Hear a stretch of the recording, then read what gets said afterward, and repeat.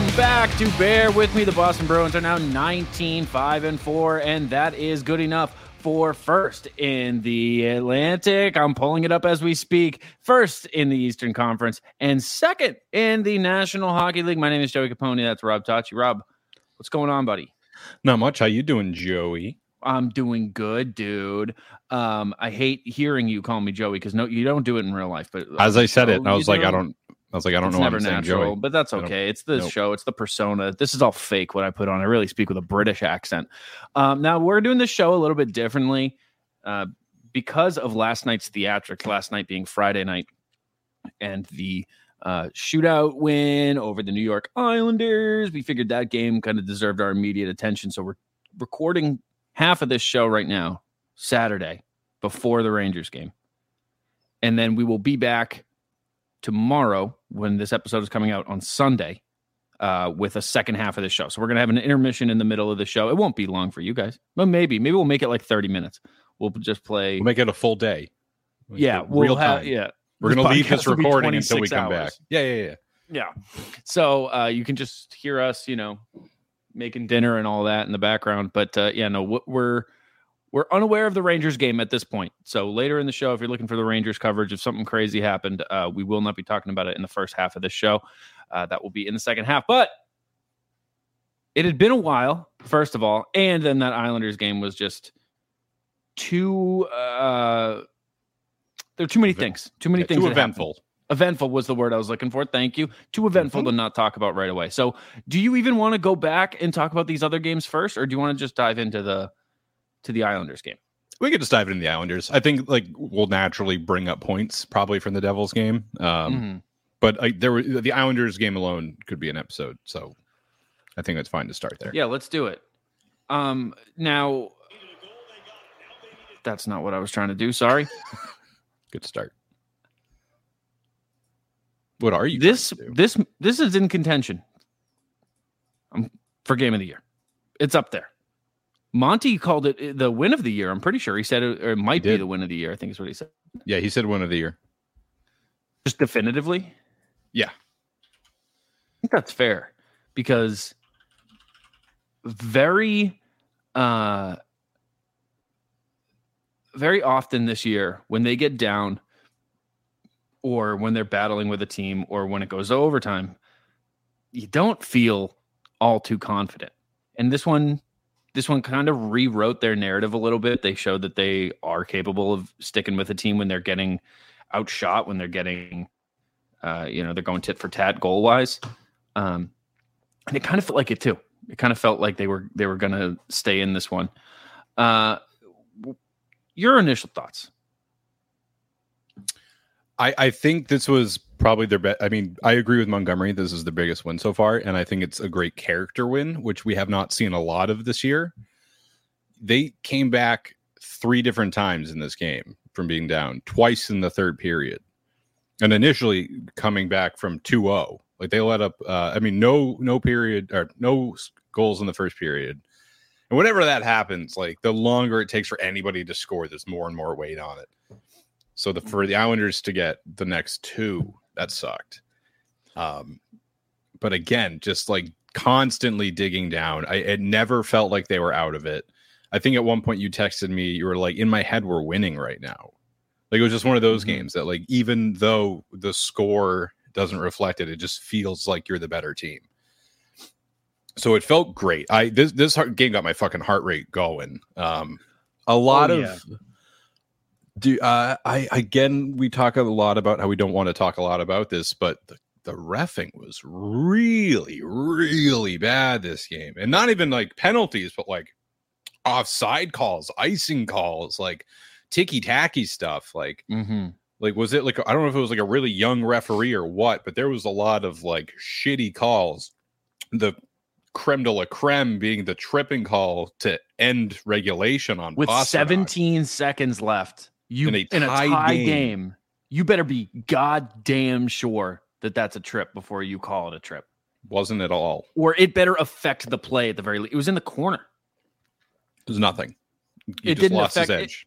I understand, you give a penalty shot in a situation like that, last couple seconds of the game or whatever. Like, or something egregious, something that intent to cause injury or something like that, something dirty or something that takes away a scoring chance or creates a scoring chance. That was none of that.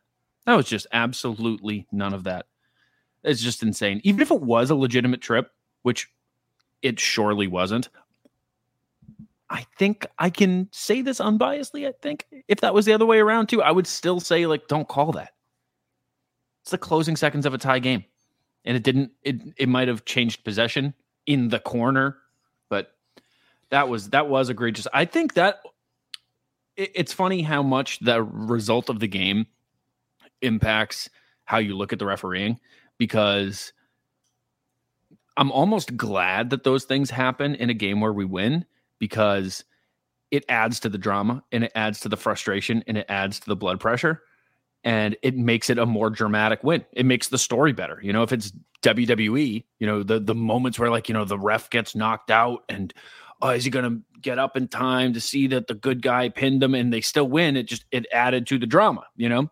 But if it flips the other way, if the refereeing is bad and you lose, it's a million times more upsetting. But to add referee drama to the in-game drama that this had, like you said, that character building, character win, come from behind, never led in the game until the end of the shootout, kind of win. To me, looking at it big picture wise, it added to the story, and I'm happy that it happened. But there is a refereeing problem when you take a step back and look at how things have been, not only for us but across the league. There's a refereeing problem, and I don't think it's whining and bitching to get on here and say that, because it goes both ways. It goes every which way. There's soft calls being made. There's egregious calls being missed. There's a suspension problem too. There's the Department of Player Safety is incredibly inconsistent.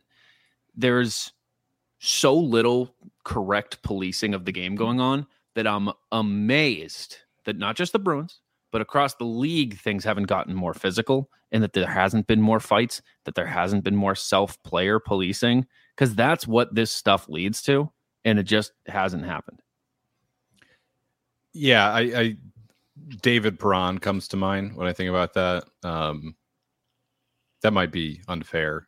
It's just a really extreme example lately, getting that 6-game suspension for cross-checking the guy in the side of the head.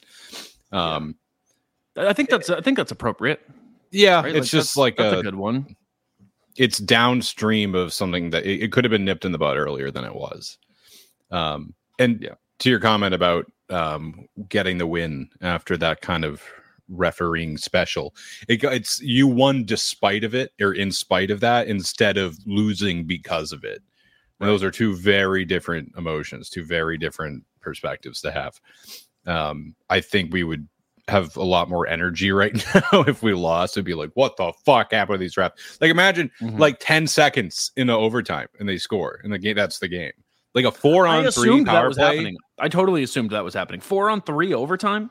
That's deadly. That is, it might as well be. That's like 7-on-5 in regulation. Like there's so much space. But luckily the penalty kill was monstrous lately for Boston. Yeah. Crazy power play game for both teams. So the Bruins had 3 power play goals this game, which I don't know what's going on. There were 5 consecutive power play goals. That's crazy. You're right. Yeah. I can't recall the last time I saw that. I don't know. Yeah, it's bananas. It also shows the impact that the referees have on the game.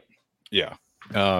There's a lot of 7 power plays and 5 of them resulted in goals. Like 1, 2, 3, 4, 5, 6, 7. Yeah, 5 for 7. That's fucking crazy. A lot of people in this game I want to talk about. Let's start with Geeky. Let's absolutely start with Morgan Geeky. So Morgan Geeky for the New Jersey Devils game got pushed up to the top line. And many people, myself included, were like, the fourth liner? This is all like in conjunction with like the stuff going on with Poitras, which we'll get to as well. Are we going to talk about Poitras this episode, you think? You think this is going to be an episode where we mention Poitras' name? No. We already did, so we can move on. Yes. So it was kind of a little surprising. I think everybody was like, oh, I think some people were like, that's bad. Like, this is like an indication of where we're at right now, that this is tough. Like, we don't have Zacha. Poitras on the shortest leash imaginable. And we're putting up a guy that's been good, not great, in playing bottom six roles up until now. And immediately in that Devils game, was like, oh, but I can be a 1C, by the way. I was on the fourth line, so I played like a fourth line center. But if you put me up, I'll play like a first line center. He looks like Coyle. He's just a second Charlie Coyle. I mean, Coyle looks better than Coyle. He looks like new Coyle. Yeah, I don't know what's going on. I have no idea. Like, this Morgan Geekie is the guy that the media has been speculating about the Bruins trading for. You know, getting a real offensive firepower kind of guy, a grinding kind of guy, someone to add some fire and also be a true secondary scorer. He's here. I don't know if it's sustainable, but that's the kind of guy you're looking for. It's like you got a glimpse into what people were talking about. If he keeps playing like that, I think the conversation dies out. I don't think that you need more firepower if Morgan Geekie's like that and you get Zacha back and Coyle keeps playing the way he's playing.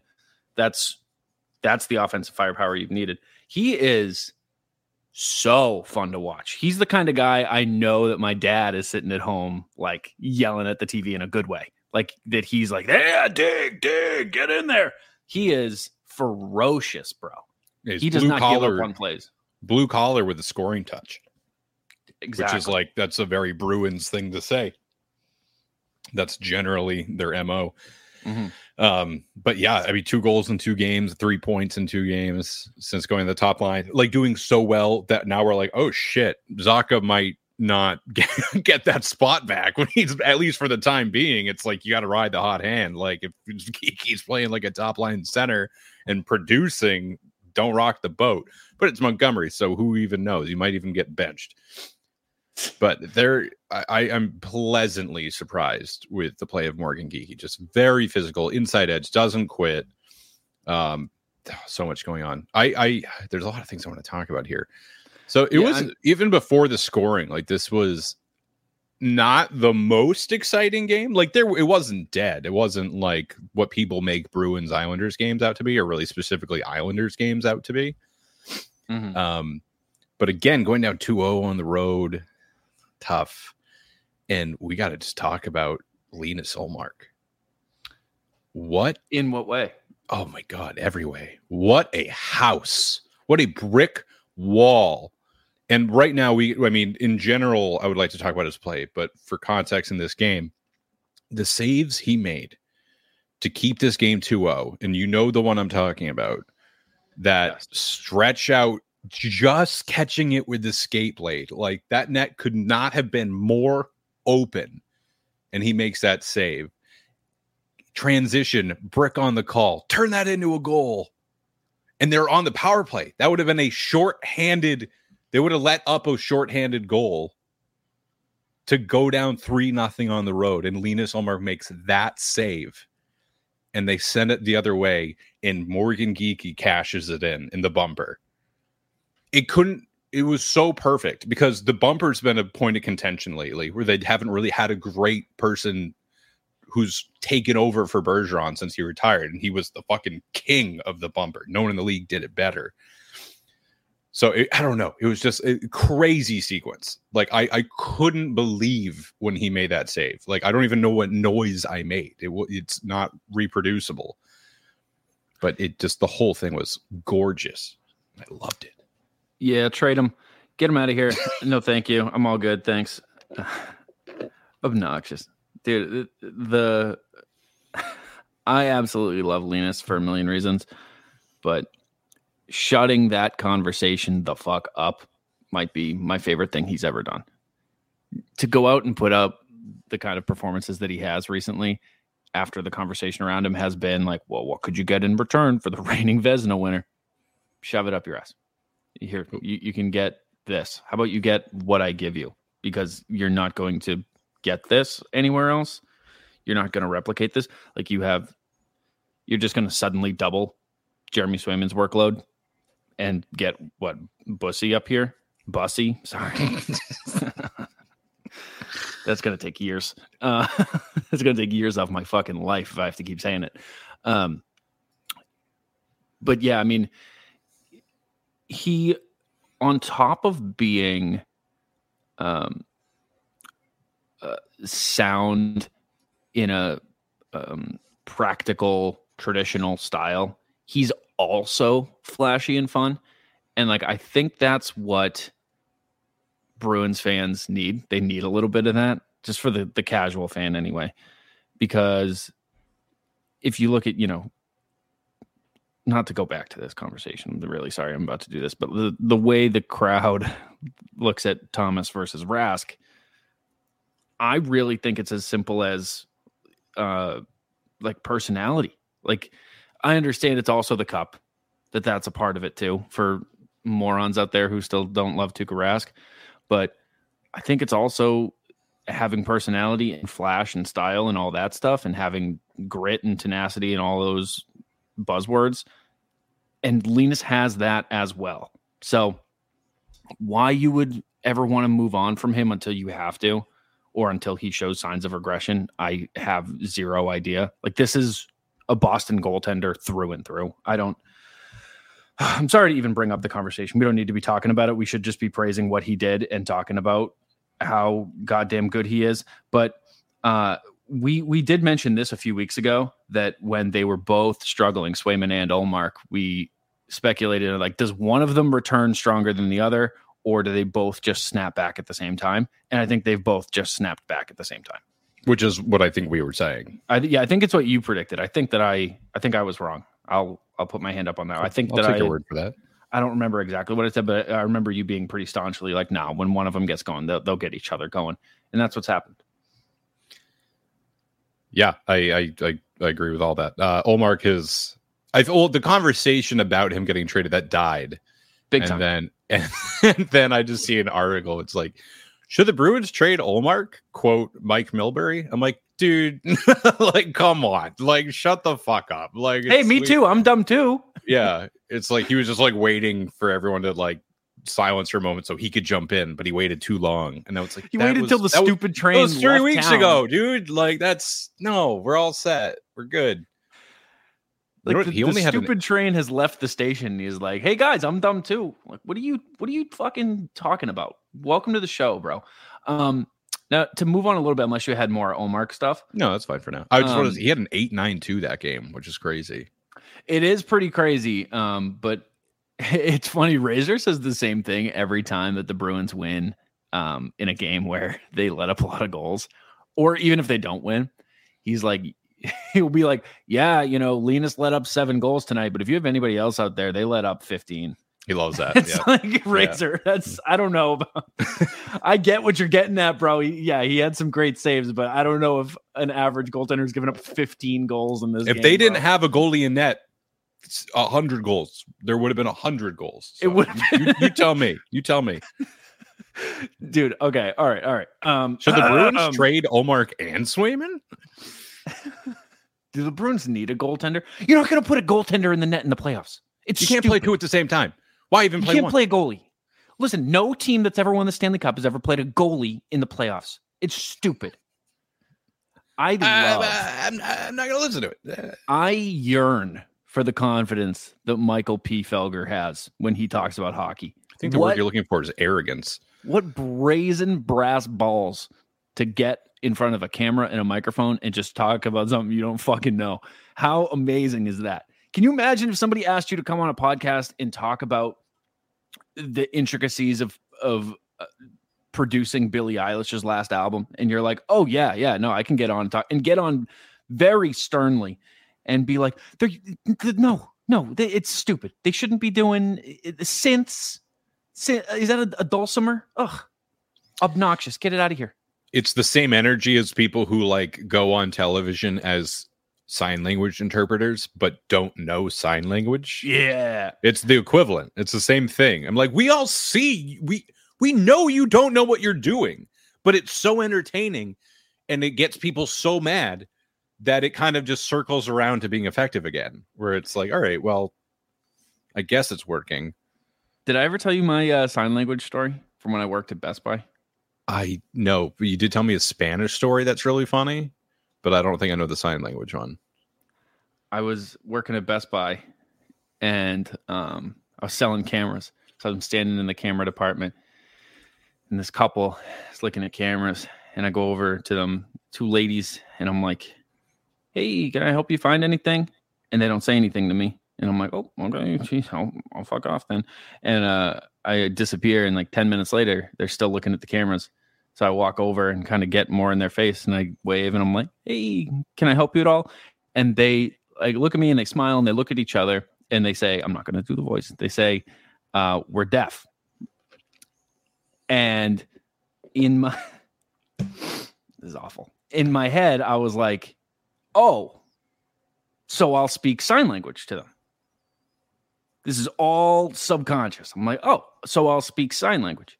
And so I start signing. The caveat here, I don't know sign language. I just started doing it. And I'm not actually doing it. I just started moving my fingers and hands at them for a quick moment, and then quickly caught myself, apologized verily, and left them alone. It was, I think about it all the time. It's one of those things that keeps me up at night, that it just crosses my mind while I'm. Did you just say verily? I did say verily. Interesting. That's so similar to the other story too. Do you know the one I'm talking about? You were to speak Spanish to somebody? You technically did. So there was a couple looking at cameras, and they were talking Spanish to each other, and you went to them. You went, "Tienes preguntas?" And they looked at you, smiled, and started talking Spanish to you, and then you had to look at them and be like, "I don't speak Spanish." And then you walked away. Yeah. Just like I would. I have real confidence with other languages for no reason. Someone came up to me, "Hey, do you have any questions?" "Oh yeah, no, this I don't speak English." And just my bad, dude. No, hablo. I don't know, man. The lamest punk of all time. Gotcha. I don't speak Spanish. Fucking dumbass. Idiot. Gotcha. Anyway, good. Felger getting on, and I don't remember what we were talking about with Felger's brazen confidence. Omar. Oh, they're not going to platoon goalies, whatever. Yeah, that's just, it's hilarious. And he's also like, no other top team has a goalie tandem like that. It's like, really? Because the best team in the National Hockey League right now is the Vegas Golden Knights, and I dare you to look up their goalies. I dare you to look up where they rank, because are both of their goalies top 5 in both categories? Yep. Yeah. Yeah, we talked about like a second of research, Mike.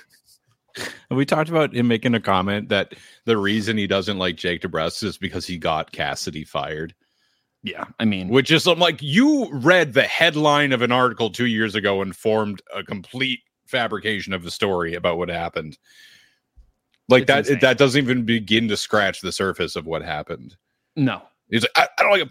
You got Cassidy fired. Yeah, and they've been Cassidy fired, and like, they've been awful since Cassidy got fired, right? Yeah, right. If only they still had Bruce here, then God knows how many wins they would be. Maybe then they'd have an 820 win percentage. Like, I was going to say, oh no, your entire ass. Now here's the thing I wanted to move on to.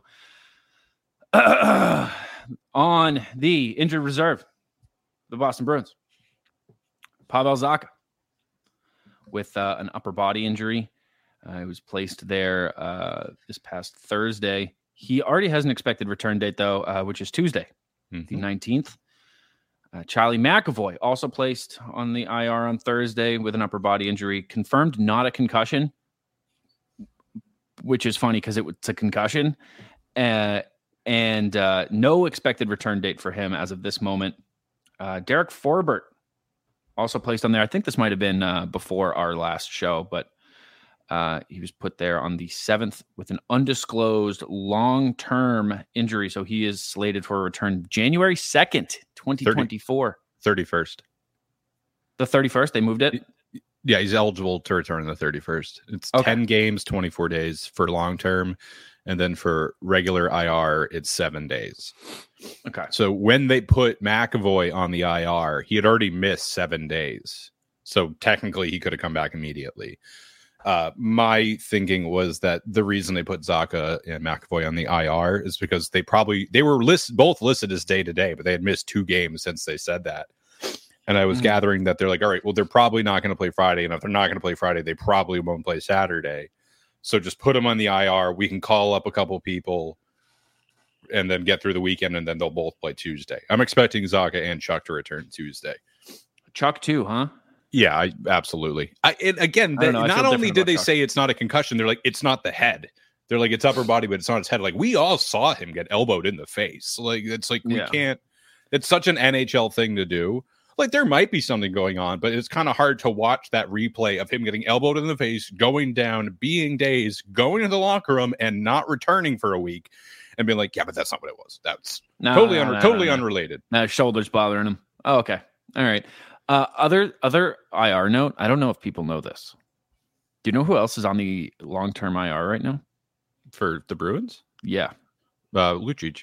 Yes. Yeah.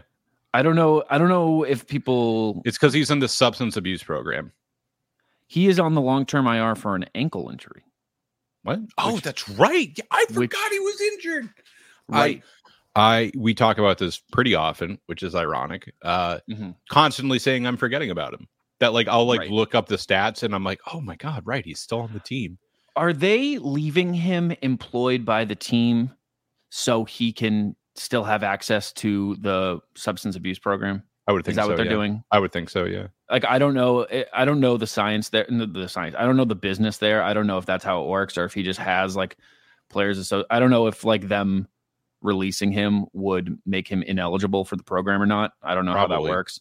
But if that is the case, then that might be why they're keeping him around, just as a sign of good faith to let him go do his thing. I mean, they have to pay him out anyway, or a majority of it anyway, if they were to release him. So that might be what they're doing. But they really, really, really dodged a bullet there because everybody was like, they better release him. And then they didn't.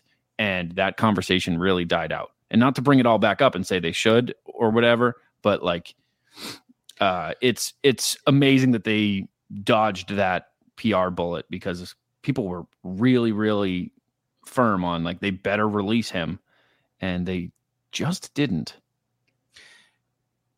Yeah. I don't think they're going to until his hearing, which isn't until January. That's just my guess, is that they're going to wait for that to kind of happen first, and then they'll be like, all right, now you're gone. Yeah. Now is a good time, I think, to bring up. You're nodding. You know where I'm going. Yeah. Okay. Yeah. So when he left, there was a very, not even a big discussion, but a few people postulating okay, does he leave a big enough hole? The Bruins need to actively fill it. And at the time, people were like, no, they've been winning without him. They're fine without him. He's a fourth line guy. He's not that significant to you winning hockey games. Not to say he wasn't helping. But I think, at least for me, I've changed my tune on my response because I also agreed. I'm like, no, they're fine. The Bruins, and it pains me to say this, they're kind of a soft team right now. They're a soft team right now. They put up with a lot. They don't respond to a lot. How many times is Swayman going to get run before Carlo or Lindholm pushes somebody through the post? Swayman is having to go after people who are going, or just gets in front of somebody and puts a hand on their chest, just something. There's not even that. Yeah. So my belief is that the Bruins most right now offense has kind of started to be problematic. They just put up 4 goals in regulation. That's okay. But right now, I want more grit. I want more physicality. I want a fourth liner whose primary responsibility is to just be a big body and hit people, tenderize people. That's what I want. And the thing is, not to give too much credit, real quick, not to give too much credit to Luch, because we all expected him to be that, but he wasn't really that when he was here. I think he was. Was he in those corners? Was he? Yeah. I mean, here's the thing. I remember very little of him being here, but what I don't remember is having a moment where I'm like, hell yeah, that's why we have Luch. No, there was a few of those. People would abandon the puck in the corners if he was coming. He was just intimidating. I'll look chalk that one up to my memory. Yeah, no, he definitely. It was that plus a nice passing touch. He was even better than I expected. But this is all to go back to saying that I texted you, and I was like, "How would you feel about the Bruins trading for a cheap fourth liner?" It's on pace for about 40 to 50 points and plays about 13 a minute. Tons of playoff experience. and would just be a big body and would hit people. How would you feel about that? And you very astutely were like, I'm not going to like who this is. You're like, you knew I was wording it in a way that I had to like give you 95% of the details before the shitty 5% showed up. Yeah. And you correctly assumed I was talking about Patrick Maroon. Yeah. I wouldn't hate Patrick Maroon right now. I would. I wouldn't hate that. I really wouldn't. He's got 11 points so far. He's playing 13 minutes a game, like I said. 3-time Stanley Cup champion. Be an awkward conversation between himself and Jack Edwards. He got picked up from the Lightning for a 7th round pick, and he is making the vet minimum right now. That must have been difficult for them to pick him up. Yeah, because he's so fat. There it is. Go on. He's listed at 234. Yeah, that ain't true. Yeah, that was. I weigh 240. That was the whole thing with Jack. Is he was like, he's listed at this. I think this number was a few cheeseburgers ago. Yeah, he had a couple pizzas since then. Yeah, his nickname is Big Rig and Fat. Wait, we don't have to rehash this. We all know how we feel about this. Jack did nothing wrong. But I genuinely don't think that'd be a bad pickup. I have no idea if the Wild are at all interested in letting him go. I know they're not in a great spot right now in the standings. And there's like no whisperings of the team doing this, but it's been a few. I think Locked On Bruins talked about this, and a few other people were like, "What about Pat Maroon?" And I like it. I would not hate that. The Wild are second to last in the Central, above the Blackhawks. They are 11, 12, and 4. Pretty crazy. You can be 11, 12, and 4 and be near the bottom of the Central. That's something. But here's what I would posit, bro. I don't think you need one body. I don't think having one guy on your bench who can get physical changes much. I think this is a team identity thing. I think this is a coaching thing. I think it's a mentality thing because okay, so 13 minutes a game, you have somebody on the ice who's more physical. Is he going to inspire other people to suddenly get more physical? I would say probably not. Like, I think this is a conversation that goes to coaching and mentality because, and it's hard to believe that that conversation hasn't already happened, which is a little concerning to me because it's so apparent, man. Like when this has been a conversation around the team for a couple weeks, maybe a month, and then, there are instances where people are crashing the net hard and, taking late hacks at Swayman, and Lindholm is just standing there, and Carlo is just standing there, and Grizz on planet Jupiter. Like, I don't know what needs to be said or done, but I'm not entirely convinced that it would take the presence of Pat Maroon to entirely change how this team operates in gritty moments or moments that should be gritty. I don't know. Maybe I'm wrong, and he would inspire people and change the way that the game is being played. I'm all for veteran presence, but I also just, as a fan, would have a tough time rooting for Pat Maroon. I really don't like him at all. Can I ask you a question? Yeah, hit it. How did you feel about Garnet Hathaway before he came to Boston? No, don't do that. Because that's not. It's the same thing. No, it's same not. thing. No, it's not. I had way. I hated Hathaway. Oh, I didn't. I miss him more than I can say. That is the guy. I desperately wish we kept Hathaway right now. Sure. Yeah. Him. I mean, there's so many members of that team last year that would be sweet here. Orlov here right now would be fucking awesome. Are you kidding me? But that's just. I didn't feel a certain way about Hathaway. I thought he reminded me of Marshy. Like, yeah, that's really what I thought. But like Pat Maroon, it's his demeanor. It's the way he carries himself, the way he talks to the media, the way I don't like it at all. And it's not just the Jack Edwards thing. It was before that. I didn't like anything about him. I mean, even when he would do, interviews on other podcasts, it's like, I don't want to listen to this. I don't want to hear what this guy has to say. I never found him likable. And I just do not like his attitude. I think you're a grinder who wins 3 consecutive Stanley Cups. I think it goes to your head and you lose sight of who you are a little bit. And I think he's only gotten worse. I don't like him one bit. If he was here, I'm not saying I wouldn't give him a shot, but I'm saying the odds are low. He would have to do something pretty drastic for me to like him. I feel like it would feel like a rental the whole time, and it would always feel like, yeah, they, if they win the cup, it would be like, oh, they won, and they had Pat Maroon is on the cup as a Boston Bruin. Doesn't that feel fucking gross to say that out loud? Yeah. I could get over it. I can foresee getting over it. I mean, how many times have I been on this podcast and lamented about how much I fucking hate Pat Maroon? And even the concept of him coming here, I'm like, oh yeah, I could get used to that. It kind of ties back to how desperately I wish the Bruins had signed Dustin Byfuglien when he was in the league. And now Pat Maroon, I think, is like the closest thing the league has to Dustin Byfuglien. I think Reeves is buff. Reeves was sucks. buff. Reeves he sucks now. Yeah. Did you see what happened to him? Oh my God! Yeah, dumbass just skated into the boards, and I don't even know what happened. And then he fell down the tunnel. Yeah, people were like, there aren't even stairs there. Like, what happened? Why did the He trainers did a mime routine on his way to the dressing room? What a dummy! Oh my God, that was so funny. Yeah, I love the really Maple Leafs. They're awesome. The most entertaining team to watch. They're sick for the worst reasons. It's so good. Oh God! Did you see what happened in the Blue Jackets game with them a couple days ago? No. So naturally, I bet for Maple Leafs puck line. Now, and guess what happened? Not that. No way. I checked the score. They were down. What idiots losing to the Columbus Blue Jackets. They went down 5-0. Holy shit! On home ice, and then they tied it.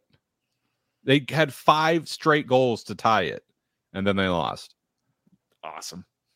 Perfect. That's awesome. That couldn't be better. It's even better than them just getting blown out 5-0. Way better. Because they got so much hope. And then, nah. And the Leafs fans didn't give a shit about the comeback either. They're like, they suck. Yeah. That's I'm awesome. like, okay. Good on them. So much. Oh, the Bruins. Now, okay, Pat Maroon. I have another. It's a conversation. It's a conversation. They need to get grittier. They need to get. Yeah, we'll see. What they don't need to do is get Pat Maroon. Pat Maroon. I was gonna try to segue. Can we please just talk about the shootout goal? Oh, we just want to jump to it. I just want to jump to it. I just want to talk about it. What the fuck is that? Nobody knows. What? I can't. I watched that clip 30 times last night, and I laughed almost every single time. And Pete Blackburn hit the nail on the head, calling it the "fuck you, good luck" move.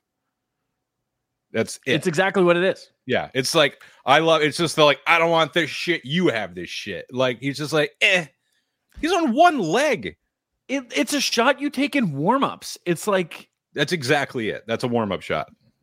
And it's like a careless shot in warm-ups. It's like just getting your arms warm and, getting your balance adjusted and all that. It's not something you do in the shootout. Who does that? You know what I think it is? I think David Pastrnak is secretly, maybe not that secretly, I think he's a ultra competitor in an individual sense. Like, I think he loves to lead the league in things. I think he loves to be known as one of the best scorers. And I think, I'm not exaggerating here, this is a little stupid, it's a little radio-y. I think that there was all that shit about Connor Bedard's release. And how did he release it there? And wow, what a quick release. And look at his wrist shot. And I think David Pastrnak said, fuck you. Look what I can do. Put me in the shootout. Let's see. Game on my stick. What can I do? How about this? Is this good? Is this going to make your highlight reel? Is ESPN going to post this one? The answer is yes. He is the purest, from a scoring perspective, the purest raw talent ever seen on the Bruins. I think certainly will be the leading goal scorer of the Boston Bruins in his time here. The New York Rangers graphic. I love David Pastrnak, and I always have, and I've never said a bad thing about him ever. And not once. And the New York Rangers, I think he'd already be leading the New York Rangers in goals, right? Wouldn't he? Wouldn't take that much. Yeah. The leader is like 406 goals, and for reference, Brad Marchand has 385. Yeah. Pastrnak has 318, and he is like, what, 28? Pastrnak is only 28. Yeah. What? And we have him for his entire prime. Oh my god. Yeah. So good. After that goal, I texted somebody. I was like, David Pastrnak's the greatest goal scorer I've ever seen play hockey. And like, that's just, I could have added on for the Bruins, but like, I don't really watch any other team. So, but just an outrageous goal to win the game on Sorokin, no less. And there's no chance. Like, there's no like, oh, I almost had it. Like the way Sorokin reacted, he was kind of like, "What the fuck? Like, what am I? I might as well not have been in the net. Like, it didn't matter that I stood in front of the net. There was no point to it." He's like, I've been doing this my whole life, man. This is my craft. This is my career, and he just made me feel like it was my first day on the job. Oh my god, he's so good, bro. It's just like so good. And honestly, it's kind of, I think, overshadowing Coyle's shootout goal. Right. Coyle's shootout numbers are nuts. Like, if you are hovering insane at 30% career, that's really fucking good. Like, you're one of the best. Coyle, I think now is either at or just over 40% in like 60 attempts. That's insane. That's so crazy. And it's so high that we made the joke when they first acquired him. That season, the Bruins kept losing in the shootout because nobody could score, and they got Coyle, and we were like, oh, yeah, it's because he can fucking actually score in the shootout. But his little dipsy-do dangle, like, roof it, so nice. We did not see Jake flip the beanbag. I love that everybody knows that that's probably what he's going to try and do. Because I texted you, and I was like, is he going to do it? And then even Jack was like, let's see if he tosses the beanbag. Like, but he's 40.9 in his career. That's stupid. That's dumb. 41% out of 44 attempts. 44. Okay, 18 for 44. That's so dumb. That's so dumb. Since 2019. So since when we got him to the Bruins? Yeah, that's the season he came here. Yeah. He came at the trade deadline. Off, dude. He since coming to the Bruins, he's 44%. Okay. Word. Oh, so good. Omar for 25. Insane. Omar fucking huge in the shootout too. Yes. Yeah. Again, trade him. We gotta modify some of these shootout rules because I don't remember who went second in that shootout for the Islanders, but you can't do that. You can't come in at you can't come in at half a mile an hour going. Dude, Holmstrom's goal was fucking nasty too. Oh, is that the one that beat him glove side? Yeah, the only one the Islanders scored in the shootout. I was like, God damn, I'm not even mad. Like, that was such a good goal. Like, nothing you can do. He like beat Omar 3 times. He had him down, and then he did 2 more dekes just to fuck with him, I think. Oh, so good. Couple other things. We're already going on longer than we thought we would. The passing and vision of Kevin Shattenkirk is so much greater than I thought it ever could be. Yeah, it's great. That's nuts. Like, his pass to Pastrnak for that tying goal on the power play. Holy shit. It didn't even look like he was looking at Pastrnak. I don't think he was. I think that was like he eyes on net, passing it laterally across the ice. Whenever he gets the puck, like, I'm immediately taking account of everybody else on the ice. Like, I stop watching him and I'm surveying the ice with him. And I'm like, all right, where's he going with this? And he always surprises me. Cause I mean, I'll think like, oh, he's just taking the safe pass here, and he'll make a difficult one and connects more often than not by a lot. He's not afraid to sauce the puck. He's not afraid to throw it through some traffic. He's always looking to set somebody up. He's very rarely looking to just facilitate the play and keep things moving and whatever. Like, Shattenkirk gets the puck on his stick in the offensive zone and they are set up. He's looking to get something started. Him and Pasta have good chemistry too. Which, to have chemistry between a defenseman and a forward like that, and if your name is not Charlie McAvoy, fantastic. I did love, so you got the Pastrnak one-time power play goal. That's the most David Pastrnak sentence you can say. Mm-hmm. And then the JVR tip goal, which is the most JVR thing you can say. And the Mason Lohrei goal to tie this game and send it to overtime. I was so confused when this goal happened. because it was just a scramble. And like you can't really follow the puck all that well in this play. And all I saw was just the Bruins throwing their hands up. I'm like, what the fuck happened? Yeah. And he's just throwing it from the corner boards below the red line off the back of Sorokin. As Mason Lohrei does, obviously. Yeah, I think that was definitely his intention there. No doubt. An unassisted goal. The only one. Dude, I like Lohrei a lot. He obviously has some defensive growing to do, but big time. He's fun, man. He's fun. I like watching the kids. Give me the kids. I understand it's a season where you're not just playing the kids, but at all. Give me the kids. And now we can talk about it if you want to. Thank you. There we should go. cut it soon, but we can talk about it. That's fine. Our baby boy, my boy. So is he's not seeing the ice all too much these days. Did you? Well, kind of. That's not totally true because he did see the third period in the Devils game and overtime. They had Poitras and Lohrei out on 3-on-3 overtime. They almost won. They almost scored. Like I know. I wanted it so bad. I just would have shrugged at Monty like, is he? Come on. Yeah, there's a lot of talk about Poitras right now around because we talked about this a little bit, and I asked you, I was like, what are your current thoughts about the Poitras situation?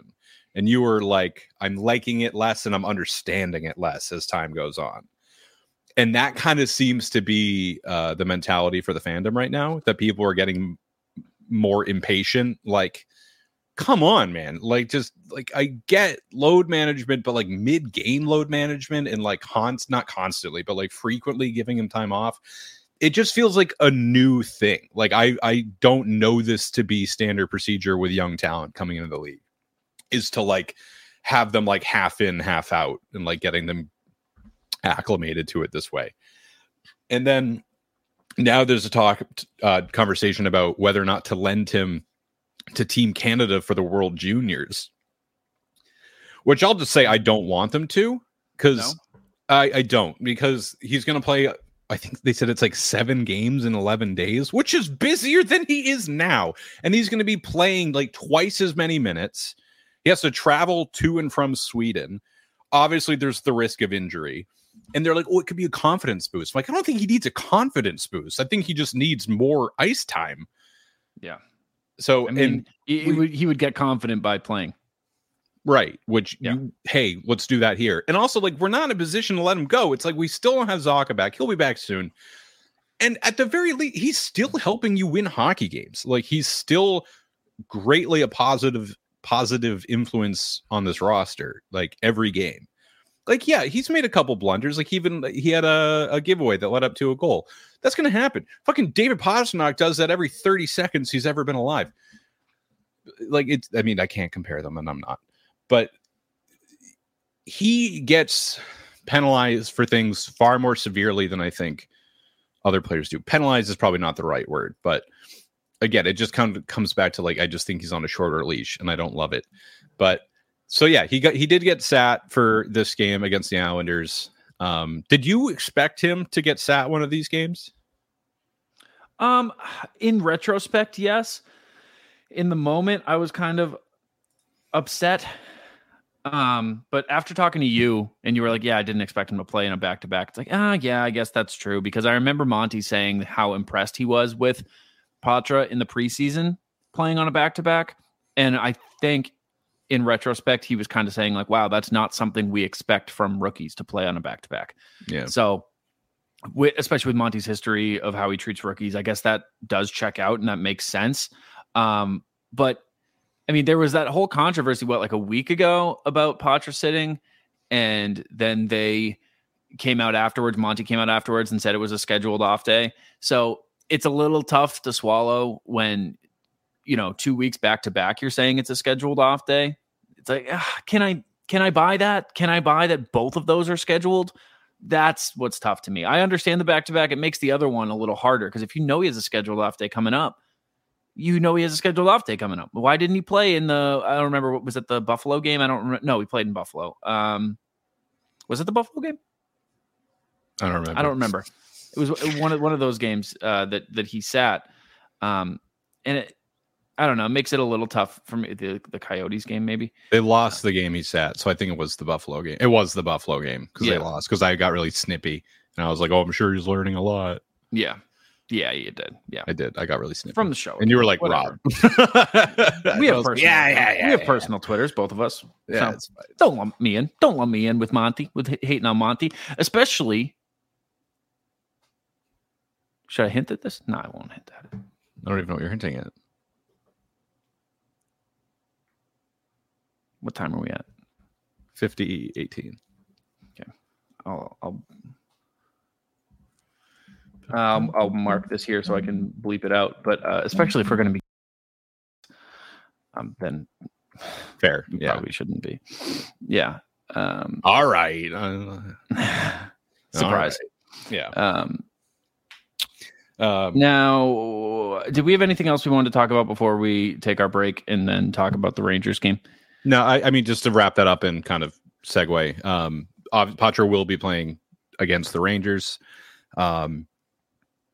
I say this every game. I believe that Poitras going to have a stop sitting me kind of game. I think he's just going to need to get a couple points in a couple games for that leash to lengthen a little bit. Because his production's down. It is. It that's not to say that he's not contributing, because he is. He absolutely is. But I think until it's like really black and white, like, you can't afford to take me out of this third period, out of this game, out of this back-to-back. I would just like to see him step up like that. And I think he will. This is going to be a great game. The Rangers game, the two of the best teams in the league right now. The two best teams in the East. Rangers games are always very interesting. Saturday night at the Garden. It'll be a good one. It'll be really good. You going? I am going. Yes. Well, have a great time, dude. Thank you very much. All right. Yeah, let's take our break. And when we come back, we will talk about the Rangers game that you guys have presumably seen. Probably. All right. Don't spoil it for us. We'll be right back. All right. Bear with us. All right. We're back. They lost to the Rangers. They lost in overtime. And we talked about how awesome it felt after the Islanders game to battle back, get into overtime, and then win that game, and how different it would feel if the refs somehow influenced the game where you lost under those same circumstances. And then, Rob, that happened like right away. It happened big time. It happened immediately after, in the very next game. So, yeah.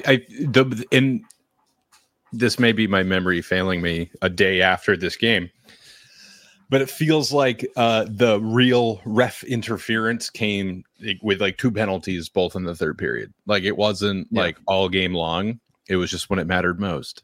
The ones I'm referring to were the interference call on Brandon Carlo, which just simply wasn't. Lafreniere just like fell off his skates. He got a shove from behind from Carlo. Nothing you don't see 100 times a game, and they call it interference.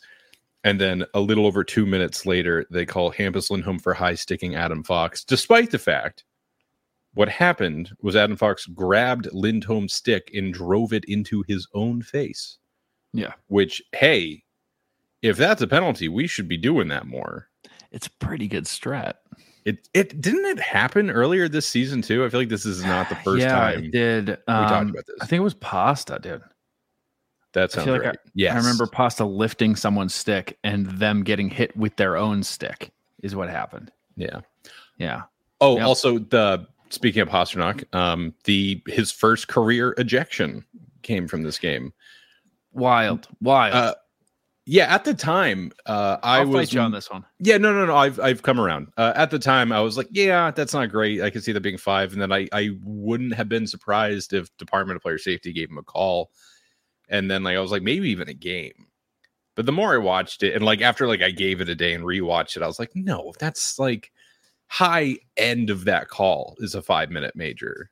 That's it. That is the most that should be, and even that is kind of I don't know. I think it's a major in the current temperature of the NHL. Given the current landscape, they're trying to get rid of that. And they talked a little bit about it on the broadcast that they're trying to do away with that hit in general, that they want you to do the bear hug there and they want you to come in open and they want guys to lay off the shoulders in the corners. That's really hard to just tell somebody to play the game differently when they've played it one way for 20 years. So that's one thing about it. The other thing about it is the speed. It can't be overstated that when you watch a replay at half speed, that you're not watching the game. You're watching, something entirely different. So the speed of that play, I mean, I talked about it a little bit on Twitter, but not to echo some of the bigwigs in the hockey media space right now. But when you take all of the responsibility off of the guy who is absorbing the hit or supposed to be absorbing the hit, not turning their fucking head to the boards. When you take all the responsibility off of that guy, you're going to get plays where guys get hurt more. And that's just such a stupid way to go in there. You're taught from such a young age to not lean in and reach into the corner when a guy's coming for you. You're taught to pull up or to turn or to absorb it. To do what he did is a great way to get hurt. And I understand assessing a minor penalty there because he did board him. And you are in control of your own body and you're not supposed to make that kind of hit. I think a major is a little ridiculous there. I think a game misconduct there is just, I don't understand it. I don't get it. I mean, it's an evolving landscape and blah, blah, blah, but I don't like that one bit. I didn't like that call at all. No. Yeah. The problem there being that, so it was only, they call it a boarding, but it's as Pasternak's laying the hit, it was on Lindgren. Yeah. Lindgren is reaching for the puck and simultaneously, as you said, turning his head to the boards, like turning his numbers to Pastrnak. Had he not done that, that's a shoulder-to-shoulder hit into the boards. That's a nothing burger. We don't discuss it ever. Like, that doesn't get any amount of discussion. Mm-hmm. Mark Mathot actually retweeted about it, saying that he says, this is now becoming a trend in the league. Do players not know how to protect themselves anymore from hits? That's a routine puck retrieval with pressure. Get the wall and absorb. Never reach for a loose puck. There you go. Yeah, that's a ridiculous. There was another misconduct given for a very similar hit that night too in the Sharks game, and it was like, what's going on? Like, that's gonna be a league call. That's a league I was gonna say, sure. like, have they been like, hey, look, we need to start cracking down and like being a bit more sensitive to these types of hits because 100%. It's just nothing there. It's just nothing there. No, but I mean, when you get that call from the league and then that hit happens and a guy gets a good gash from it, I think it's automatic for them. Yeah. So not only is it a shitty call, but then the Bruins lose their most valuable player for the rest of the game. Mm-hmm. And especially in OT, where Pastrnak shines in 3-on-3 with extra space. He's good there. He's quite good there. That was extremely frustrating. I try to minimize the amount of games in the season where I'm like, the refs lost us that game. Like, that was our game. And then the refs did something, and then the other team won. But it's fair. I mean, think it's fair, and it's not like, obviously, there's more nuance to it, but like, Bruins are also putting them in position to not be winning that game and whatever. Sure.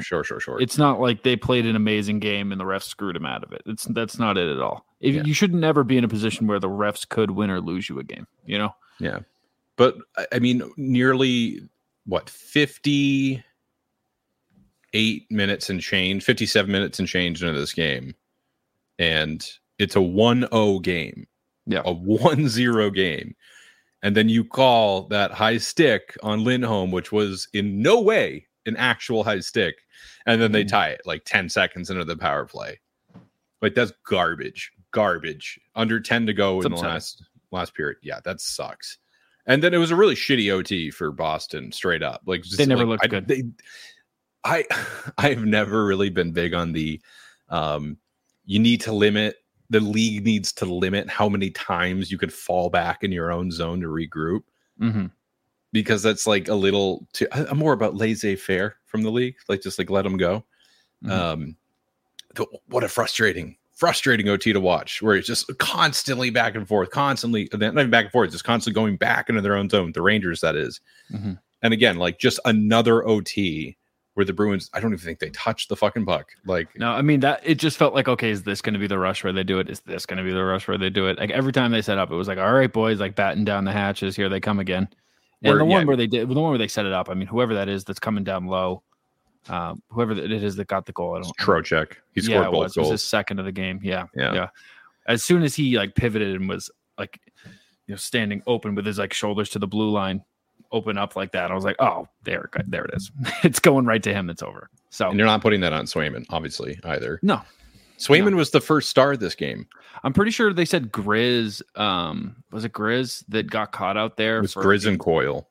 Yeah, Grizz was out there for the entirety of OT. For sure, he was out there for like a minute 40. Yeah, that's tough. Like that's a long shift in 3-on-3. Yeah, so that's brutal.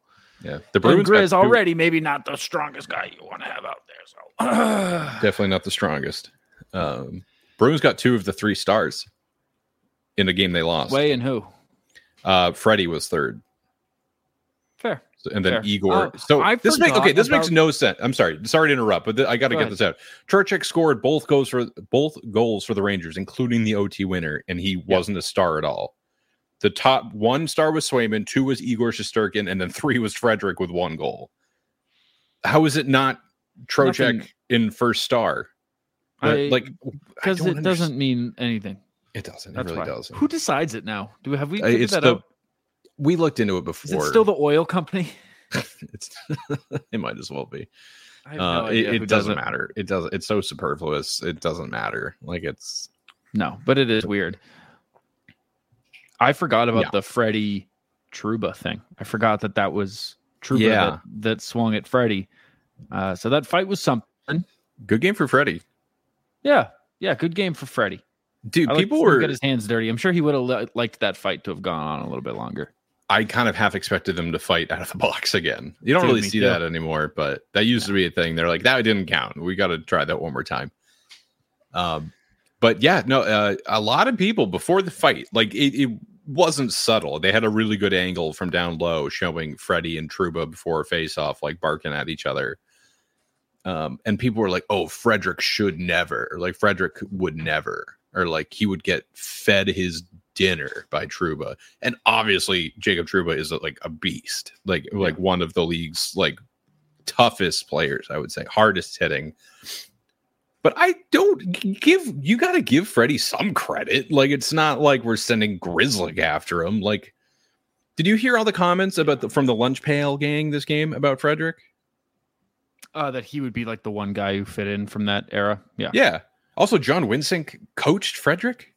Yeah, I don't understand how many guys. And then also, and then Keith Kachuk before that coached Frederick.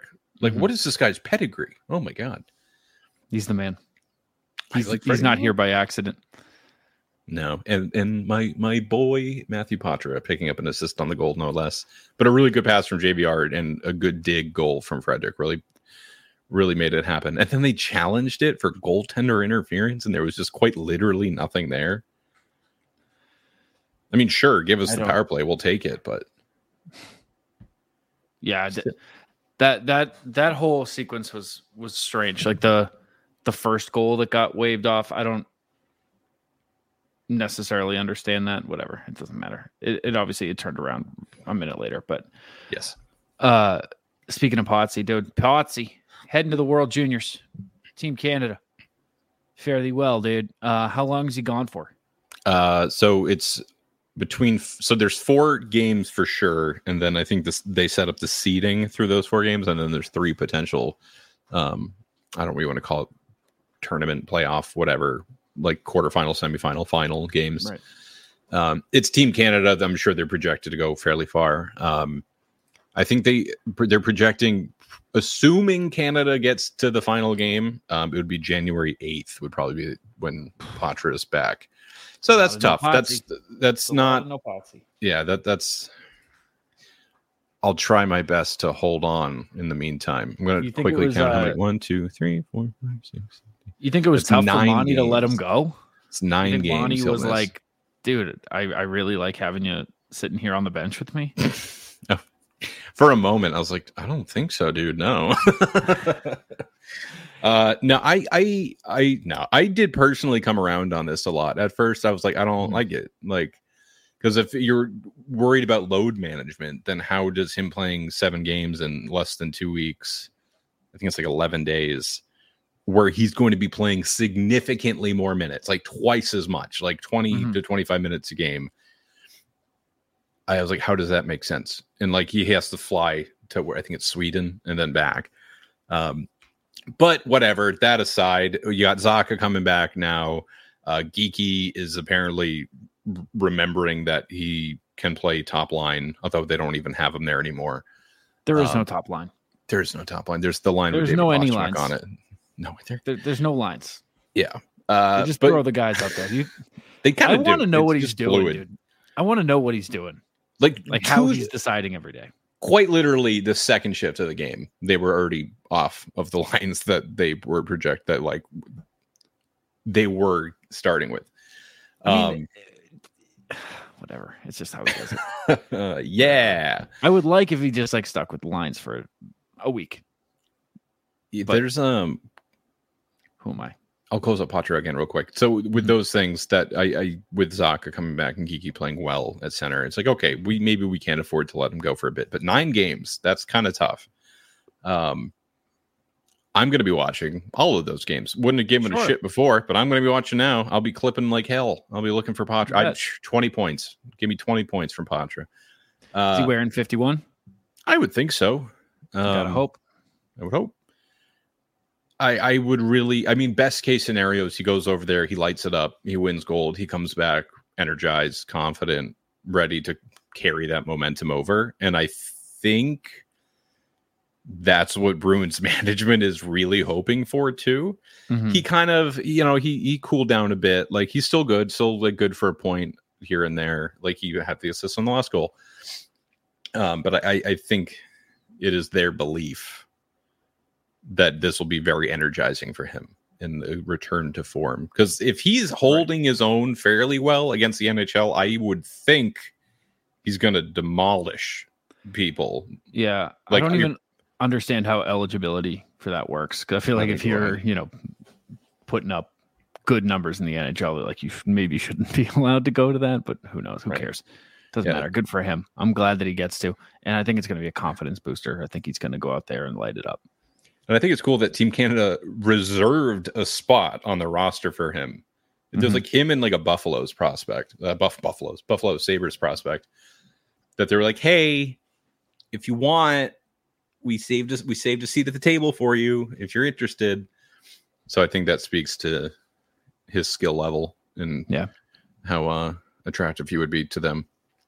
So hot, dude. To everyone. So fucking he's a hot kid. He's a all right. Well, thanks for listening. Yeah, that's our last episode. So there's a lot of, maybe not a lot, but there is some vitriol about Marchand, Zacha, Pastrnak, and the consensus, not consensus, but the belief seems to be that on paper this is good, but in practice it just does not work. Like that, those three don't work very well together. More specifically, Zacha just doesn't center well for those two players. I am of the opinion I would like to keep Geeky up there. I think he's earned it. I think he's shown that he can hold his own up there. It reminds me a lot of when Craig Smith had to fill in for Bergeron on the perfection line. Mm-hmm. And then he was just producing like crazy. It was the same thing. You're like, why aren't you just always playing like this? Like, you do this all the time. Well, part of that is playing with the perfection line. You know what I mean? Sure. Yeah. It's kind of like, when Jake's production is down, like last year, at least they would put him with, Pastrnak and Bergeron or Bergeron and Marchand. And then he produces for a week. And it's like, well, yeah, that's what's going to happen. Yeah, he's going to get some more points when those are his line mates. I think Geeky, though, is a little bit different because it's not just numbers. It's the way he plays. I think he needs to be surrounded by guys that are of a higher caliber because it makes him dig. It makes him... He seems like he's always trying to earn his spot, or at least, over this small sample size he has been. I like him on the top line. I like him there because Coyle's such like a professional.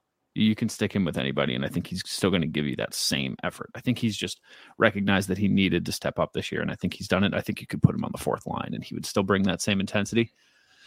Where it seems like Geeky kind of needs it. But yeah, I think it goes beyond having those guys produce points for him. I think it brings something out of his play that's a little beyond that.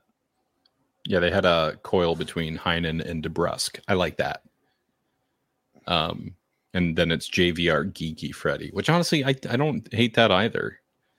I should add on the caveat when I was talking about the Zaka thing that like I'm not quite of the opinion that like I'm like, oh, I hate that. Like maybe I'll keep an eye out for it more now. I guess I never noticed it.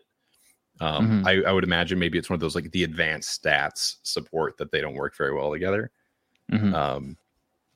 Whatever, we'll see. I mean, we're in a solid position. Like they're also not going to play anybody with each other for more than a shift. So yeah, well, it doesn't. It's honestly the funniest thing. Like how much discussion is there among like all the podcasts, like all of the writers about the lines, and it's just pointless because there isn't 4 lines. There's 12 forwards, and he's just mixing and matching and creating on the fly all the time. Like every shift. It's like, oh, that's a new trio. Like so much so that you're like, I don't even know if that's what he meant to send out or if somebody got caught in a change or something. Yeah. Where it's nearly impossible to have any I feel like they're idea. always caught in a change. Yeah. Where I'm like, why is Jake with them? Like, oh, they must be short. No, they all just hopped. You good podcast name. Caught in a change. Yeah, long change. Sounds like the name of a pod. Hi, Goose. He says hi, man. Anything else? Any other Big B's news, dude? Anything else from around the game? Nothing crazy. No. I asked Mark Allred about Mark McLaughlin because I was very curious about what happened. Ichabod, dude. Ichabod Crane, the man himself. Oh, long neck.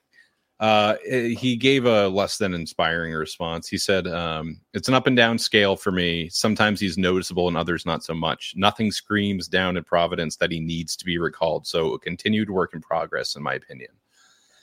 It's a little disappointing. You would think that a guy who got the call up, and not only got the call up a couple seasons ago, but answered like well, Worked like made a splash. He was up here. Yeah. Yeah. Like was scoring like crazy at the Garden too.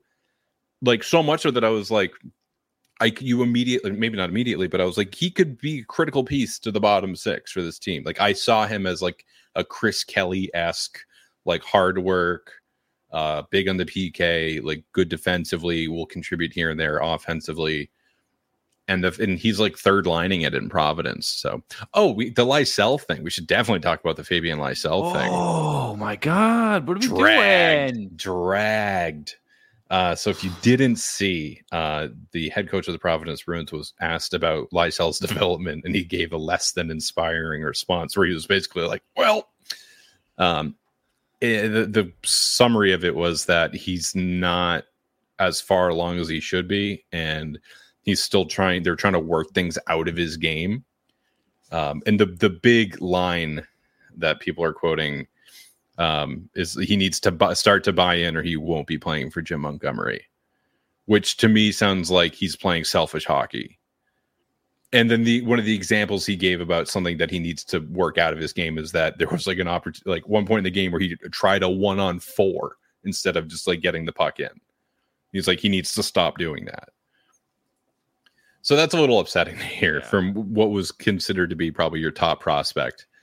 I think that has been passed to Lori at this point and or Patra.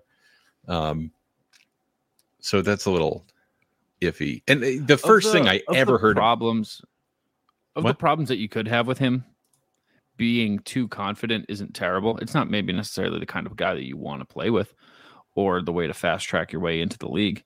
But I guess I would rather hear that. I'm trying to be optimistic here. I guess I would rather hear that than hear he's just not keeping up, or, he's not working out enough, or something like that. If he's getting fat and lazy and not caring, that would be a lot worse to me than he's trying to do too much. So that's something. Yeah, it is. I would just counter with the first thing I ever heard about him was his attitude problem. That they were like, I think he was the one that got like Marchand comparisons. Were like really talented, but like the extracurriculars, they got to iron out. Yeah. So, and that was years ago at this point. This is his second season in Providence, I believe. So you would think that'd be ample opportunity. Still nasty. Like he had a power play goal last night or the night before, maybe. Just ripped it. Like we're fucking great shot, killer shot. Another thing from his scouting report on top of being problematic is he's got a rifle. But I think this came from the fact that a lot of fans were like, hey, why are we not calling up our top prospect or Lysell, if you want to not call him your top prospect? And I was like, because he's not there yet. Like he hasn't earned it, I think is a lot of it too. And while the team is up and down is really not the time to bring in somebody who might be playing selfishly. I think that would be a great time to cause some infighting. Mercurial would be the word, I think. Excuse you? Mercurial? What is that? Let me give you Does that have to do with Mercury? Kind of, I think, actually. Mercurial, of a person subject to sudden or unpredictable changes of mood or mind. Volatile, capricious, temperamental, excitable, fickle. And you're saying Lysell is mercurial? Yeah. I guess. I don't know. What is this? Subtitle? What is this Inquisitor Mercurial? I don't know. I was thinking black and gold versus black and white. Because of the refs. The refs, dude. Thank you for spelling that out for me. I was like, oh, because of the lunch pail, because the 70s were not in black and white. They didn't have color in the 70s. Everything was in black and white. Yeah, it was invented in 85. Back to the Future. He steps foot in Oz. Terry O'Reilly with like 2,100 PIMs. That's so fucking cool. I think he averaged like 3 a game. And he got his number in the rafters. That's so good. I love that. So cool. Hockey's cool, man. Hockey used to be cooler. It was. Okay. And I didn't watch it. This is me being crazy. So I knew they played Tuesday, and then I heard several other places people kept saying Wednesday, and it just like got into my head. And I was like, okay, I guess they're playing Wednesday. They're playing Tuesday. So I don't know who you are, person who made me doubt myself. But how dare you? Because they do play tomorrow, Tuesday. They're playing the Minnesota Wild. I will be betting on Charlie Coyle to have a game. I don't know what it is. I don't know if it's because it's his former team, but my goodness, does Charlie Coyle show up against the Minnesota Wild? I met a Wild fan this week. We played the Wild. You met the Wild fan, the singular fan of the Minnesota Wild. First of all, we say that's about every team. I make that joke about every team that is in the Ruth. Before we talk next, we will have played the Minnesota Wild 2 times, which is weird. That is weird. But now I was talking to him because we were talking about college hockey, right? This guy is sitting at the bar with a Vikings hat and a Vikings jersey. I don't even think the Vikings were playing. This is Saturday night. And they might have been. I don't know. We start talking college hockey. He's talking about BU. I know a little bit about college hockey. We're talking about BU. And I'm like, dude, let me ask you, because he's from Minnesota, as it turns out, right? Like, let me ask you, more people care about like the Gophers there or the Wild? And he was like, it's not close. It's the Wild. And that blew my mind. I was I was like, you're kidding me, dude. Like there's no way. And he's like, no, man. Cause like, I'm not even a Gophers fan. I'm a North Dakota fan. A lot of people in Minnesota take, college fandoms of other schools and whatever. It's not just Minnesota, but everybody in the region is a Wild fan. He told me look up the sellout numbers. He had the number right off the top of his head. He was like, yeah, dude, 18,631 every game. And looked it up, and that's pretty damn true. That he said the only time it gets more full is for the high school hockey tournament, that they open up extra standing room to make it like 21,000, which is straight up bananas. But I guess people really do care about the Wild out there, which blew my mind. I know it's the hockey state and whatever, but it always felt like they don't have a legit team. They have the fucking Wild. Like, they deserve a real team out there. they think of them as a real team. They care a lot more about the NHL than college hockey, which blew my mind. So I know that seems like it shouldn't shock me, but it did. So they're playing the Wild a couple times. And the Wild aren't great now. The only reason they're not at the bottom of the Central Division is because the Chicago Blackhawks exist. The Wild are 12-12-4. They are in a 3-game winning streak. And they're 7-3-0 in their last 10. So honestly, recently, that's not bad. Head-to-head against the Bruins, you got to take the Bruins every time, especially with the return of Charlie McAvoy. I'm fucking stoked about that. I mean, who isn't? But that's a guy that you miss every single night. Every time you win or lose the game, you're like, man, really miss Chuck tonight. Yeah. Because the only reason we've lost him this season was because of that suspension. Mm-hmm. He even said he had no problem with the hit that injured him too. Which I'm like, oh, so was it or was it not the elbow to your head that injured you? Because you guys were acting like that's not what Turns it was. out, yeah. I was told it wasn't that hit, dude. It's upper body. It's above the neck, but it's not his head. It's not a concussion. He just got elbowed in the head, and now he has a tummy ache. Unrelated. This is our last episode before Christmas, dude. Is it really? Yeah. I will say, if they happen to have a crazy game tomorrow, I'd be down to do an episode because they don't play again until Friday. I'm always down to talk hockey with you, dude. Let's go, dude. Let's come on, dude. You're my friend, dude. I mean that. Bottom of my heart, dude. You're my friend. What was I gonna say? He's pissing me off, making me forget about what. It's our last episode before Christmas, dude. Let's do a lame little part of the show where I ask you what you want for Christmas. Dude. Everyone in my life keeps asking me this. Mm-hmm. Everyone in my life wants to give me. Yeah, what a bunch of assholes! I know, dickheads. I don't know, because the moment I started having a salary in my life, I just started getting not anything. If I want something, I just get it. It's just the part of being an adult child is with money is oh, I could just get things for me. So by the time Christmas comes around, people are like, what do you want? I'm like, I don't know. I have too many things already. I want a bunch of small things. And every time I tell somebody in my life, they're like, oh, come on. You can get something better than that. It's like, no, please, those are the things. Please, that's what I need. Please. Right. I need a cable. I need a USB-C to USB-C. Please. I don't want to go out and get it. I don't want to wait for it to come in the mail. Those are the things I need. Can you go get me a coffee? It's shit like that. Dude, I was going to buy myself a coffee maker so here's the thing. I have a 3-year-old, right? So we wake up Christmas morning, Santa, all that, right? But I started to wonder, I'm like, is he going to notice that there's nothing under the tree for me? Is he going to be like, Dad, why didn't Santa bring you anything? So I was like, oh, I'll buy myself some stuff. So I was going to get a new coffee maker. But then I started to think, what if somebody else gets me a coffee maker? So now I can't get myself anything because now I'm paralyzed with the fear that people are going to get me all the things that I want. And they're not going to. And then the 26th will come around and I'll buy it for myself. And I'll feel like nobody in my life has ever loved me or ever could love me. Do you have any other thoughts on the Bruins? Or are you ready to wrap up this episode? I'm going to buy you a coffee maker right now, but I'm not going to but I'm not going to give it to you until December 27th. No gift receipt. No, I don't got anything else. Excited to watch Poitras Juniors. Excited to have Chuck and Zaka back. Keeping an eye on that top line with Zaka to see if people are right.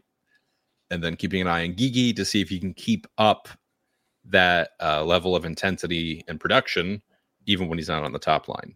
Because I think he showed his hand. We're like, hey, you don't get to just not do this now that you're not on the top line. Because It wasn't even like he was capitalizing on plays that his line mates were making. He was doing all of the work himself. He's creating plays. Yeah. He's creating so space, cool. Plays. Do that on the third line now with JVR and Freddie, please. So we'll keep an eye on. And Jeremy Swayman's amazing. And Olmark is fucking amazing. Goddamn. Trade them both. Get him out of here. Get him out of here. Too young. Okay, that's all I got. Too young. All right. Thanks for hanging out with us, everybody. Go Bees. They're going to win. Oh, yeah. So we got these 3 games at home versus the Wild, in Winnipeg, and then in Minnesota. What do you predict here? 3-0. I kind of say 3-0 too, dude. 3-0. 3-0. One of them. Winnipeg goes is to good, dude. Winnipeg's a very good team. I think that's gonna be a really good game. People sleep on Winnipeg games. They're good. Very 4-1 goalie-esque. 4-1 Bs in Winnipeg. Oh, Yeah. 3-0. 3-0. Confident. Third game in Minnesota goes to OT. Bees win. David Pasternak. All right. Thanks so much for hanging out with us. As always, you find us on social, blah, blah, blah. The merch store's open. Christmas time. Bang, bing, bing, bong.